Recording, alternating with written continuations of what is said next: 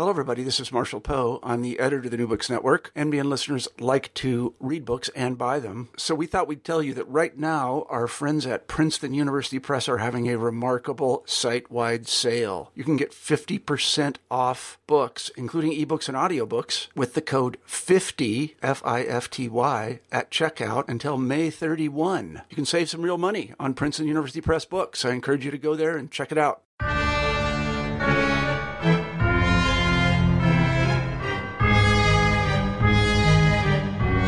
Greetings, listeners. Rob Wolf here in New York City. This is New Books in Science Fiction and Fantasy, number 6 with me as host. Today we're entering a world of dying divinities and depositions, idols and investments, priestesses and poets, and offerings to gods, and options for shareholders.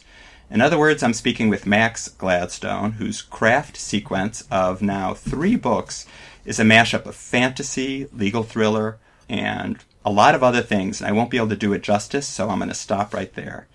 His newest book is Full Fathom 5, which is a freestanding story, but set in the same world as his previous 2 books, 3 Parts Dead, which came out in 2012, and 2 Serpents Rise, which came out in 2013. Thanks for joining me on the podcast. My pleasure. Thanks for having me, Rob. Happy to be here. I thought I would start by asking you just explain how you tell people about the book, people who don't know anything about the craft sequence. What do you say? Well, the craft sequence, I'd generally start off, is a post-industrial fantasy land. So you have gods with shareholders committees and skeletal necromancers running around wearing pinstriped suits and dealing with stock options, and gods who run or are run by water utilities.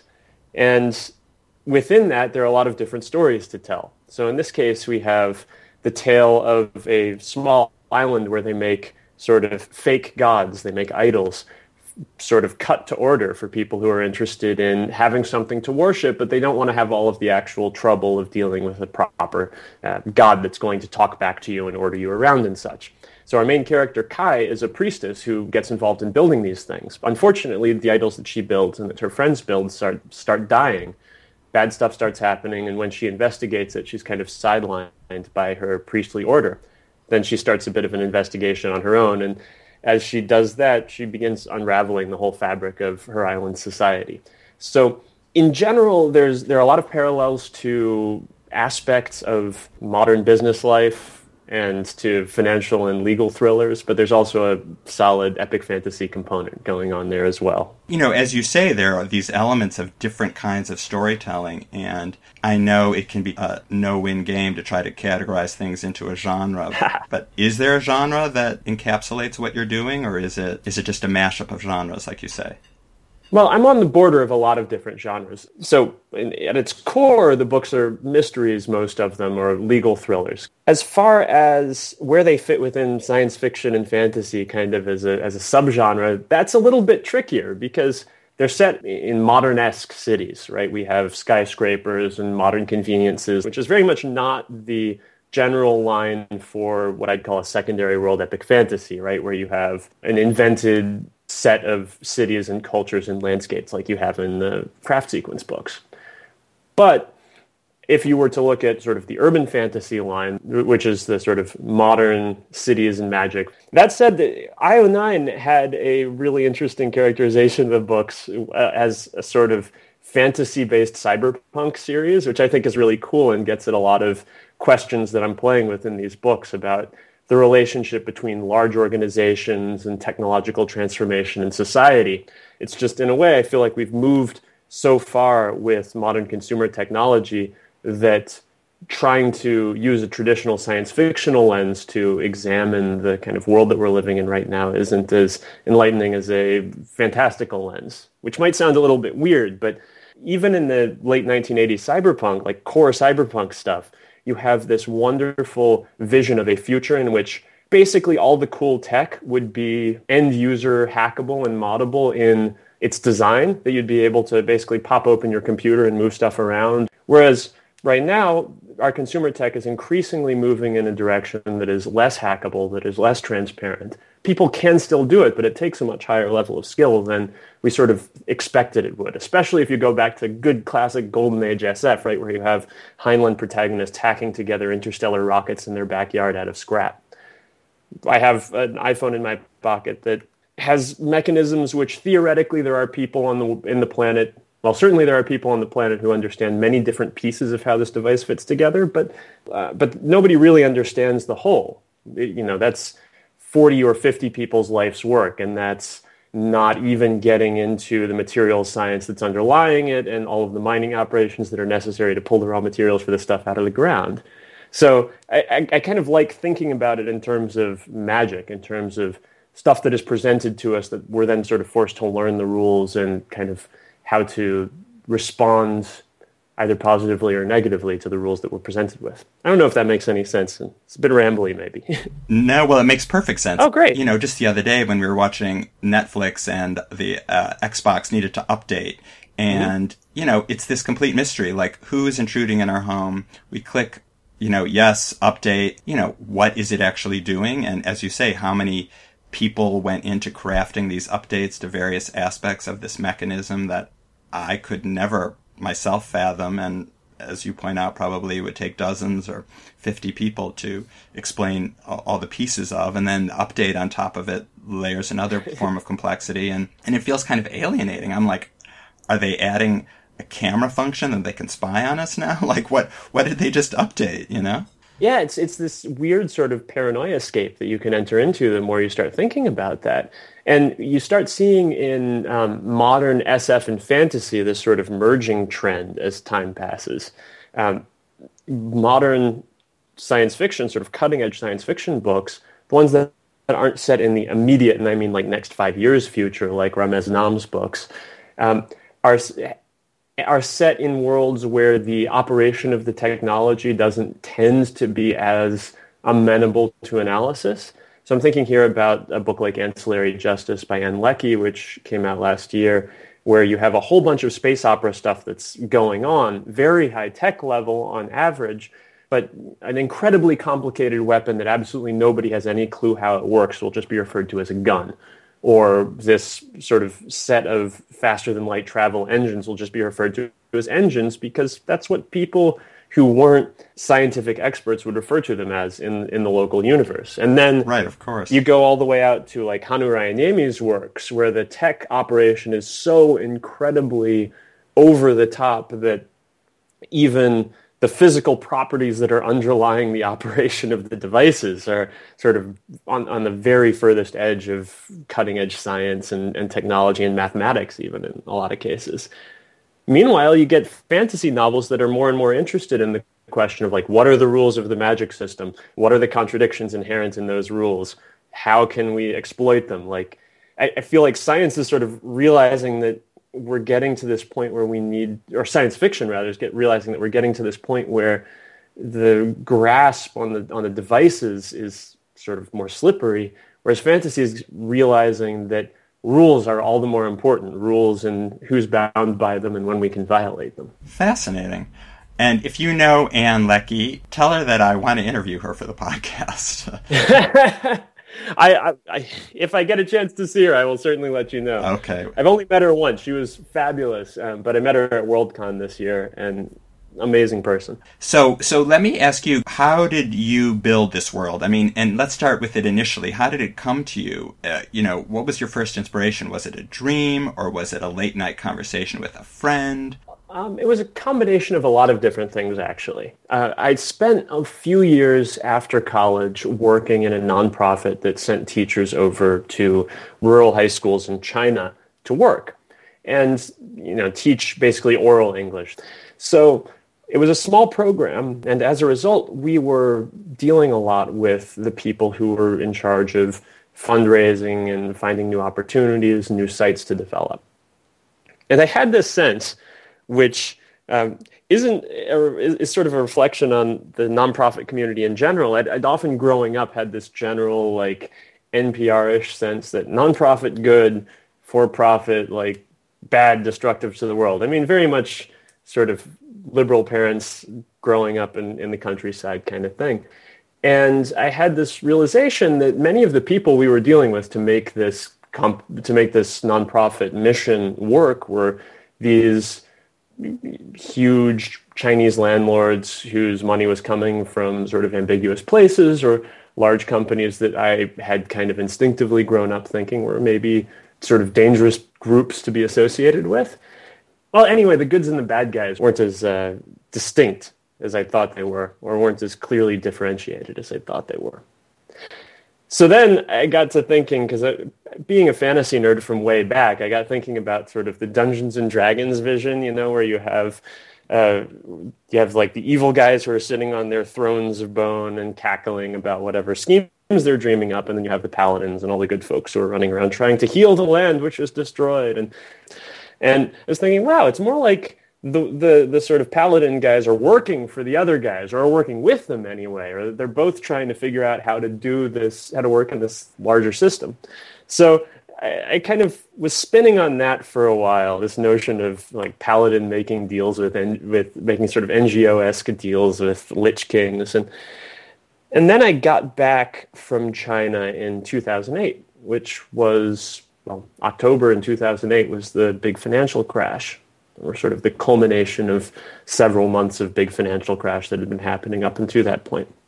And even though trillions of dollars of value had disappeared overnight, or hundreds of billions of dollars at the very least, you couldn't really go around and find a particular piece of damage in the physical world. It's like you couldn't find a crater where Lehman Brothers used to be or something. So this was sort of damage that had taken place on a spiritual plane, on a plane of ideas, right? And so you had all of these ostensibly immortal, ostensible entities, ostensible persons, really, in legal speak, who had died or were dying or were at the very least bleeding out all over the floor. And then you had other folks, like human beings, who were running around trying to carve them up and put them together into new sort of working systems before everything went all higgledy-piggledy. So I got this kind of vision of, you've got these necromancers basically engaging in the sort of bankruptcy process on a dead god or a dying god. And from there, I kept following that metaphor of sort of organizations as divine beings or semi-divine beings, and people as working with them or against them, or kind of both at the same time with their own agendas. And society is sort of evolving processes. And yeah, wizards running around carving up gods with knives made of lightning using law textbooks. And I've kept following that thread ever since. The more I pull on it, the more it seems to unravel. So we can count this as one of the positive byproducts of the financial collapse of 2008. Well, it certainly gave a lot of people more time to think about stuff. No, I mean, it makes a lot of sense, especially if you think about, what is money today? It's not backed by gold. I never really understood the gold standard anyway. Could you really go into a bank and get a chunk of gold for your money? Or is it just something we had a faith that, when there was a gold standard, you thought you could do that, but no one ever actually did it, because if they did, there probably wasn't enough gold to match all that money. But even now, what's behind it? Isn't it really just faith, or even just electrons? I think about that with my direct deposit, and then I use my credit card to pay, and then I pay online my credit card, and so I've never held any money. It's just electrons zooming around, and somehow that does actually seem like some kind of mana or soul, which is the currency in the craft sequence. Yeah, exactly. There are some economic consequences of me handling currency the way I do in the craft sequence for people who are actually paying for things with chunks of their spirit. One of them is that you can't really adjust interest and exchange rates to alleviate inflation, so there might be some monetary problems coming up for the world of the craft sequence in the next couple books, depending on how things develop. But yeah, it really seems to me like we have these kind of information echoes, and our net worth or currency, our bank accounts, those sorts of things are sort of a real shadow of us on this you could call it a financial plane, but, we talk about astral planes in fantasy all the time. So yeah, the process of writing the books has been a great game for me. I really am intrigued by the kind of work I'm doing here, but also it's fun to continue using this lens to examine different portions of the world. And so far it seems like it seems that I keep finding new ways that the metaphor fits. Well, you just mentioned that you had spent time in China, and I wonder, when people are immersed in a culture that's very different than their native culture, I think sometimes it opens people's imaginations. And I wonder, it sounds like it did play a role in your making these connections about the for-profit sector and the not-for-profit sector. But I wonder if, the language or other cultural things sparked your creativity as well. In a few ways. Where I was in southern Anhui province, most of my students were the children of farmers. Some of them had, 3-4 hour commutes. They could only go home from school on a long week break. So living with them and being surrounded by fields, and even though I grew up in the countryside in the States, knowing and living with folks who were tilling their fields with water buffalo every year was very different. It gave me a real sense of the range of the world that we're living in. And I don't mean this in some sort of abstract, like, man, it was really real, but there were kids that I taught whose parents were tea farmers who did very well in the Gaokao and which is the college entrance examination in China, and who went off to Shanghai or to Beijing for high-level university careers in engineering and are now traveling around the world doing engineering or finance stuff. So this from, kids whose parents were making, a few hundred kwai a month, which maybe $20 a month, farming tea leaves or farming bai tai. The thought that that's really the kind of range that exists in our modern world sort of blew my mind open. And frankly, living without media really of much any kind while I was in southern China, no television, or no U.S. television anyway, a very constrained sort of internet situation, not too many books, gave me a lot of time to think and a lot of time to kind of get myself engrossed in the natural world and in the social world. So coming back to billboards and advertising campaigns and bank account statements and all of that was this huge shock. And so I was forced to fall back on interpretive tropes from fantasy and science fiction, the kind of alien world building experience to grok it all. And do you speak Chinese? I do. I don't speak it as well as I used to. I used to be very conversationally fluent. Let me ask you about your lead characters. A lot of your lead characters are female. Are you drawn to female characters, and do they pose any particular challenges for you as a man to write them, or maybe you find them easier to write? That's a very good question. There are a couple ways to approach it.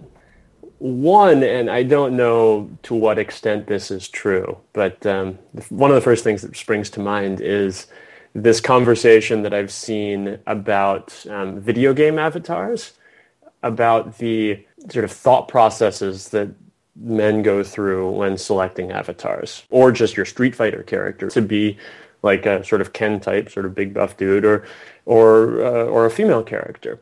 And there are a bunch of joking reasons, some fine and some more misogynist, that people give for that. But one argument that I've seen that really struck home with me was the notion that rather than using a sort of self-insert character, a character who's supposed to directly represent you, you have a character who is different from you, so you are partners with that character in navigating the fictional world. And so rather than like Street Fighter becoming a power fantasy, it becomes this sort of exploratory thing. You're like, okay, friends, let's go and fight M. Bison and try to save the galaxy. So there might be a little bit of that going on. Another thing is that, frankly, I don't feel that writing female characters is as insurmountable an obstacle as a lot of people seem to paint it. Gender differences are socially contextualized in a lot of different ways. There may be, if we were to construct a huge, like, billion-person sample Skinner box experiment, it's possible that there are some kind of overall traits that would emerge, but it's also possible there aren't. But at the very least, like, women get pissed off like men do, and get excited about cool things happening like men do, and want to go off and have adventures, and a lot of the sort of core protagonist stuff that we want to talk about in fantasy and science fiction, especially all the, like, go on adventure, solve the murder, like, all of that's human territory, you know? So it feels, I don't see too much that is essentially gendered in the reaction to something like, oh shit, there's a fireball coming at my face.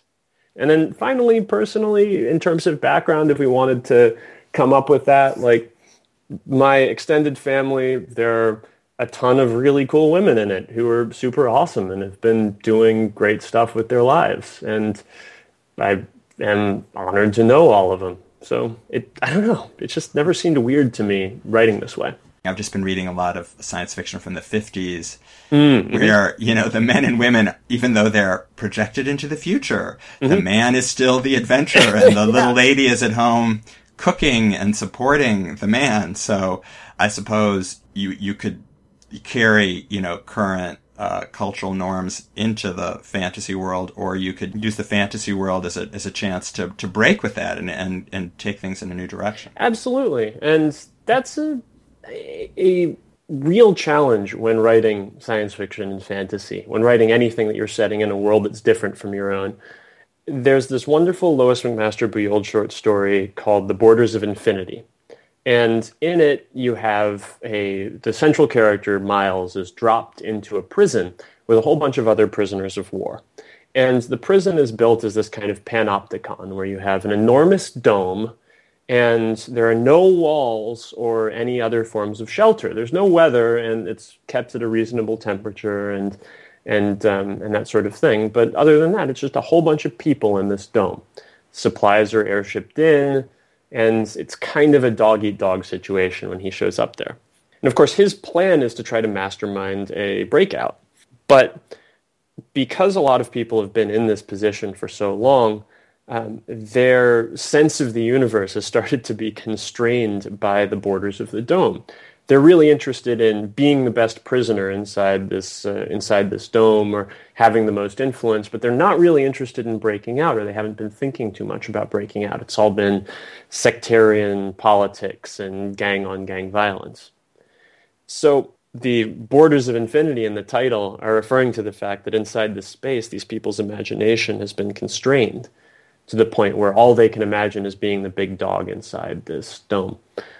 And I feel like that's a huge danger in world-building centered fiction, that we grow up in a kind of dome, and the dome is formed by all of the ideological assumptions that we run into or that people try to inculcate into us. Sometimes we have really strong personalities and are capable of detecting that, or just very good ears and are capable of detecting when we're being forced into a particular way of thinking. But often we don't know any better when we're kids. So, you grow up and then you start imagining strange, distant things, weird landscapes, but the core of all those strange things and weird landscapes, the core of that escapist fantasy is something that's still very much within the boundaries of the dome. This is sort of stealing a Slavoj Žižek point a bit from Pervert's Guide to Ideology. He says, we're so ideologically conditioned, we're very bound up, we desperately want to escape. And there's a great Ursula K. Le Guin quote about how it's sort of the prisoner's duty to escape. We want to escape, but the methods of our escape and the destination that we envision are shaped by our ideological desires, shaped by that very thing that's keeping us prisoner. So I try really hard to examine, when I'm writing fiction, what I'm doing and why I'm doing it, because I have this running suspicion that a lot of my reflexes are not helping me in the same, or not doing things that I want to be done. In the same way that the first time you step on a fencing strip or the first time you try to climb a wall, a lot of your reflexes are going to be working against your actual goal. So pay attention for the ideology, look for the borders of infinity, try to edge beyond them. And do you have any practical advice for how to do that? Personally, well, here's one question that I try to ask myself regularly. And it's not a sort of iron rule, but I've found it very helpful, which is whenever you're writing a character and you are writing somebody, you realize like it's just, a bouncer or somebody who's behind a bar or something like that. And you're writing this character and you're thinking of them and you're realizing that you're thinking of somebody who you would see in a sort of central casting scenario, right? Like you turn on the television and you see a lot of straight white male bartenders, see a lot of white guys in sort of bad suits. It's helpful to think when that happens, is there a reason that I'm doing this way? Is there any reason that this character can't look different, feel different, have a different body type, have a different skin color, have a different sexual orientation? Not without any other effects on the character, because obviously all of these things do certainly have an effect on the character. But just that mental exercise can force you to start building characters who are outside of that comfort zone, who are maybe not necessarily like charging straight through the borders of the wall, because I feel like you almost need to bring a much more radical agenda to that kind of a story than what I'm talking about here. But at the very least, pushing beyond its edges or sort of colonizing new spaces, breaking down sections of the dome. I wanted to ask you about the numbers in your titles. So, I mean, for listeners, your first book has 3 in the title. Mm-hmm. Your second book has 2. That, seems very logical.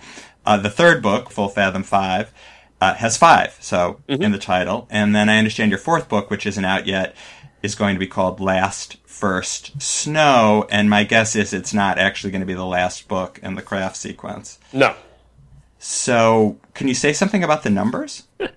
Absolutely. Well, the numbers are a classic example of me overthinking stuff, which you may be able to tell I do once in a while.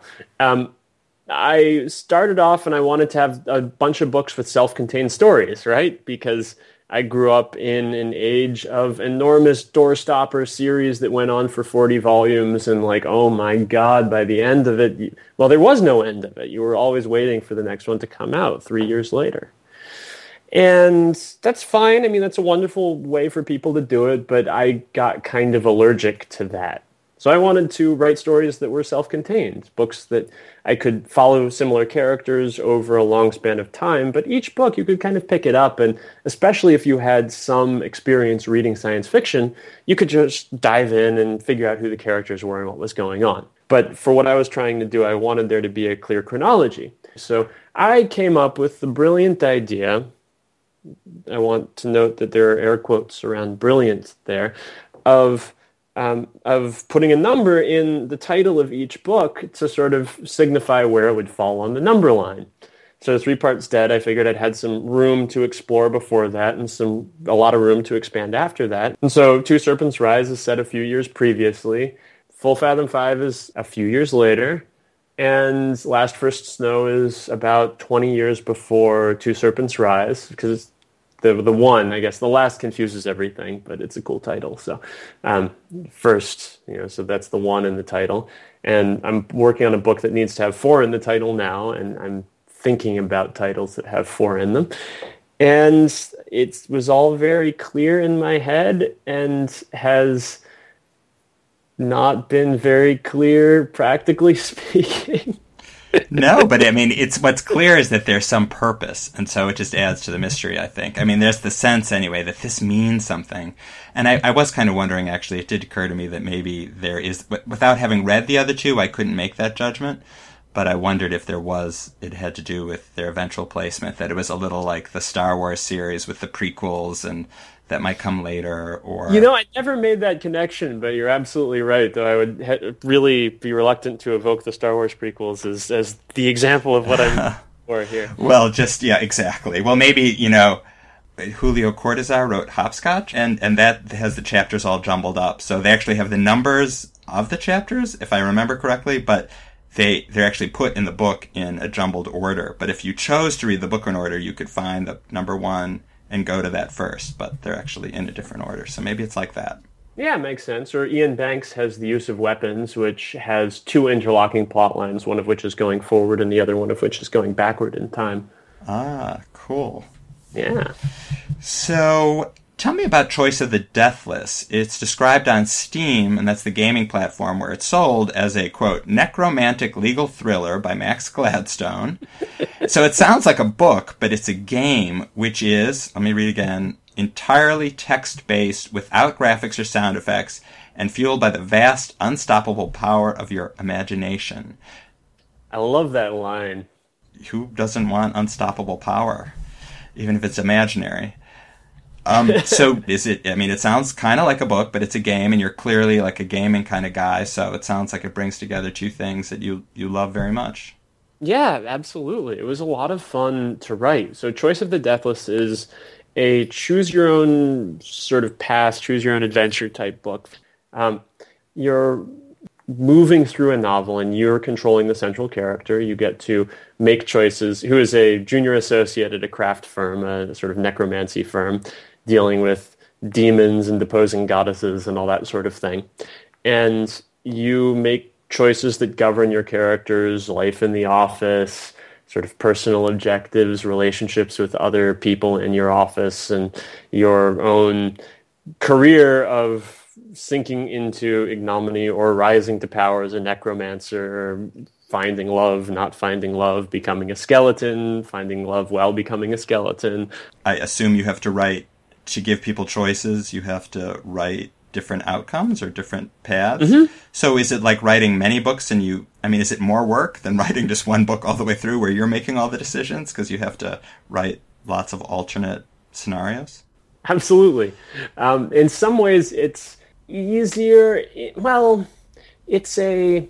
You know how, like, when you're writing a haiku, in some ways you can be inspired by the constraints of the form? I don't think I've ever written a haiku, but I understand the idea of constraints giving you room to be creative. Sure. So with Choice of the Deathless, there are some real constraints that people face when they're navigating a game like this, right? You have only so much text, for one thing, that someone is going to want to read before they come to a choice.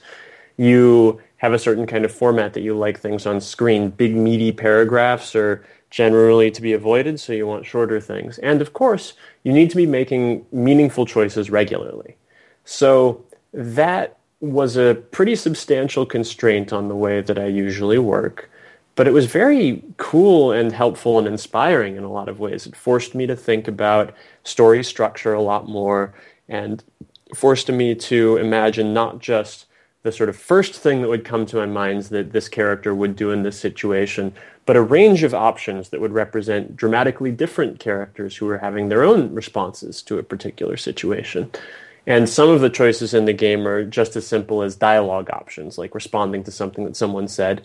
Some of them are as sort of out of the blue or large scale as deciding whether to betray your firm or not at a particular case, or deciding whether to undercut a person that you're working with, and if you wanted to do that, how you would do it. One of the real advantages of working in text-only games versus having sort of 3D modeling and cool art departments and all that, those fun bells and whistles, is precisely that limitless power of the imagination. I have no budget, so I'm free to get as crazy as I want. There can be, and there are, several sort of hidden little pieces of Choice of the Deathless that would be huge set pieces that would require a lot of 3D animating if I was writing an actual video game. Well, it is an actual video game, but if I was writing like a game for the Xbox or something, you'd have the whole team of animators working overtime to get the stuff done. I can do that for a playthrough path that 5% of people will ever see, or like 0.1%. That said, it did mean that for, what would ordinarily be a very tight 2,000-word short story or novella, I'd have to write often at least 4 times as much. So somewhere in the 10 to 13,000 range in terms of words per chapter. Wow, it sounds like an amazing puzzle. Yeah, it was a lot of fun. Great. Well, so maybe people who hear this will check it out. This has been really great. Thank you so much for taking the time. My pleasure. Thank you so much for having me, and thanks for listening to me go off. Really cool questions. Great talking with you. Yeah, thank you. So you've been listening to Max Gladstone, author of Full Fathom 5. That's the 3rd book in his craft sequence. You can find out more about him at maxgladstone.com. I'm Rob Wolf, host of New Books in Science Fiction and Fantasy, and let me know what you think of the show, or if there are authors you'd like to hear. You can reach me via the contact form on my website at robwolf.net or via the New Books in Science Fiction and Fantasy Facebook page. In the coming weeks, I hope to be speaking with Robert Silverberg, Brian Staveley, and the editors of a new collection called Hieroglyph: Stories and Visions for a Better Future. Bye for now.